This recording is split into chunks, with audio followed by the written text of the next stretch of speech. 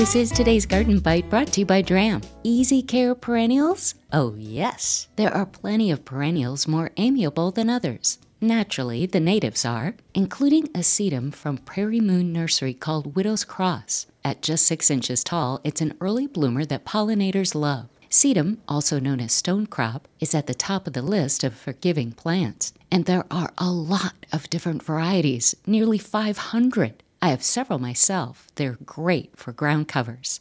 I also love how their color changes over the seasons from spring to fall. I have a really cute creeping sedum you'll see on my website. And of course, there's the large autumn joy, which you pretty much can't kill, but you can sure give a lot away. Painted lady butterflies adore them. They're all succulents varying from annual and creeping herbs to shrubs. Did I mention they handle some shade too? I have pictures and more information on gardenbite.com. And then there's Coreopsis. It just doesn't stop. Lance leaf is one I recommend for pollinators and long bloom time. It does need full sun. In the language of flowers, Coreopsis means always cheerful, and these delightful natives live up to this designation. Coreopsis provide a lovely sunny presence from manicured landscapes to wild prairies. There are at least 80 varieties of naturalized Coreopsis. Hostas, well, they're a must for shade. There are so many varieties and more keep coming that I don't think an accurate count is possible. I have all these plants and another native sedum on gardenbite.com. Concerned about our planet? Dram introduces Dramatic Organic Fertilizer with Kelp. Earth-friendly, they're fertilizers made with fish scraps that otherwise fill landfills. Dramatic Organic Fertilizer with Kelp delivers dramatic results on vegetables, flowers, and fruits. Purchase Dram at your local independent garden center or online. That's today's Garden Bite. I'm Terry Knight.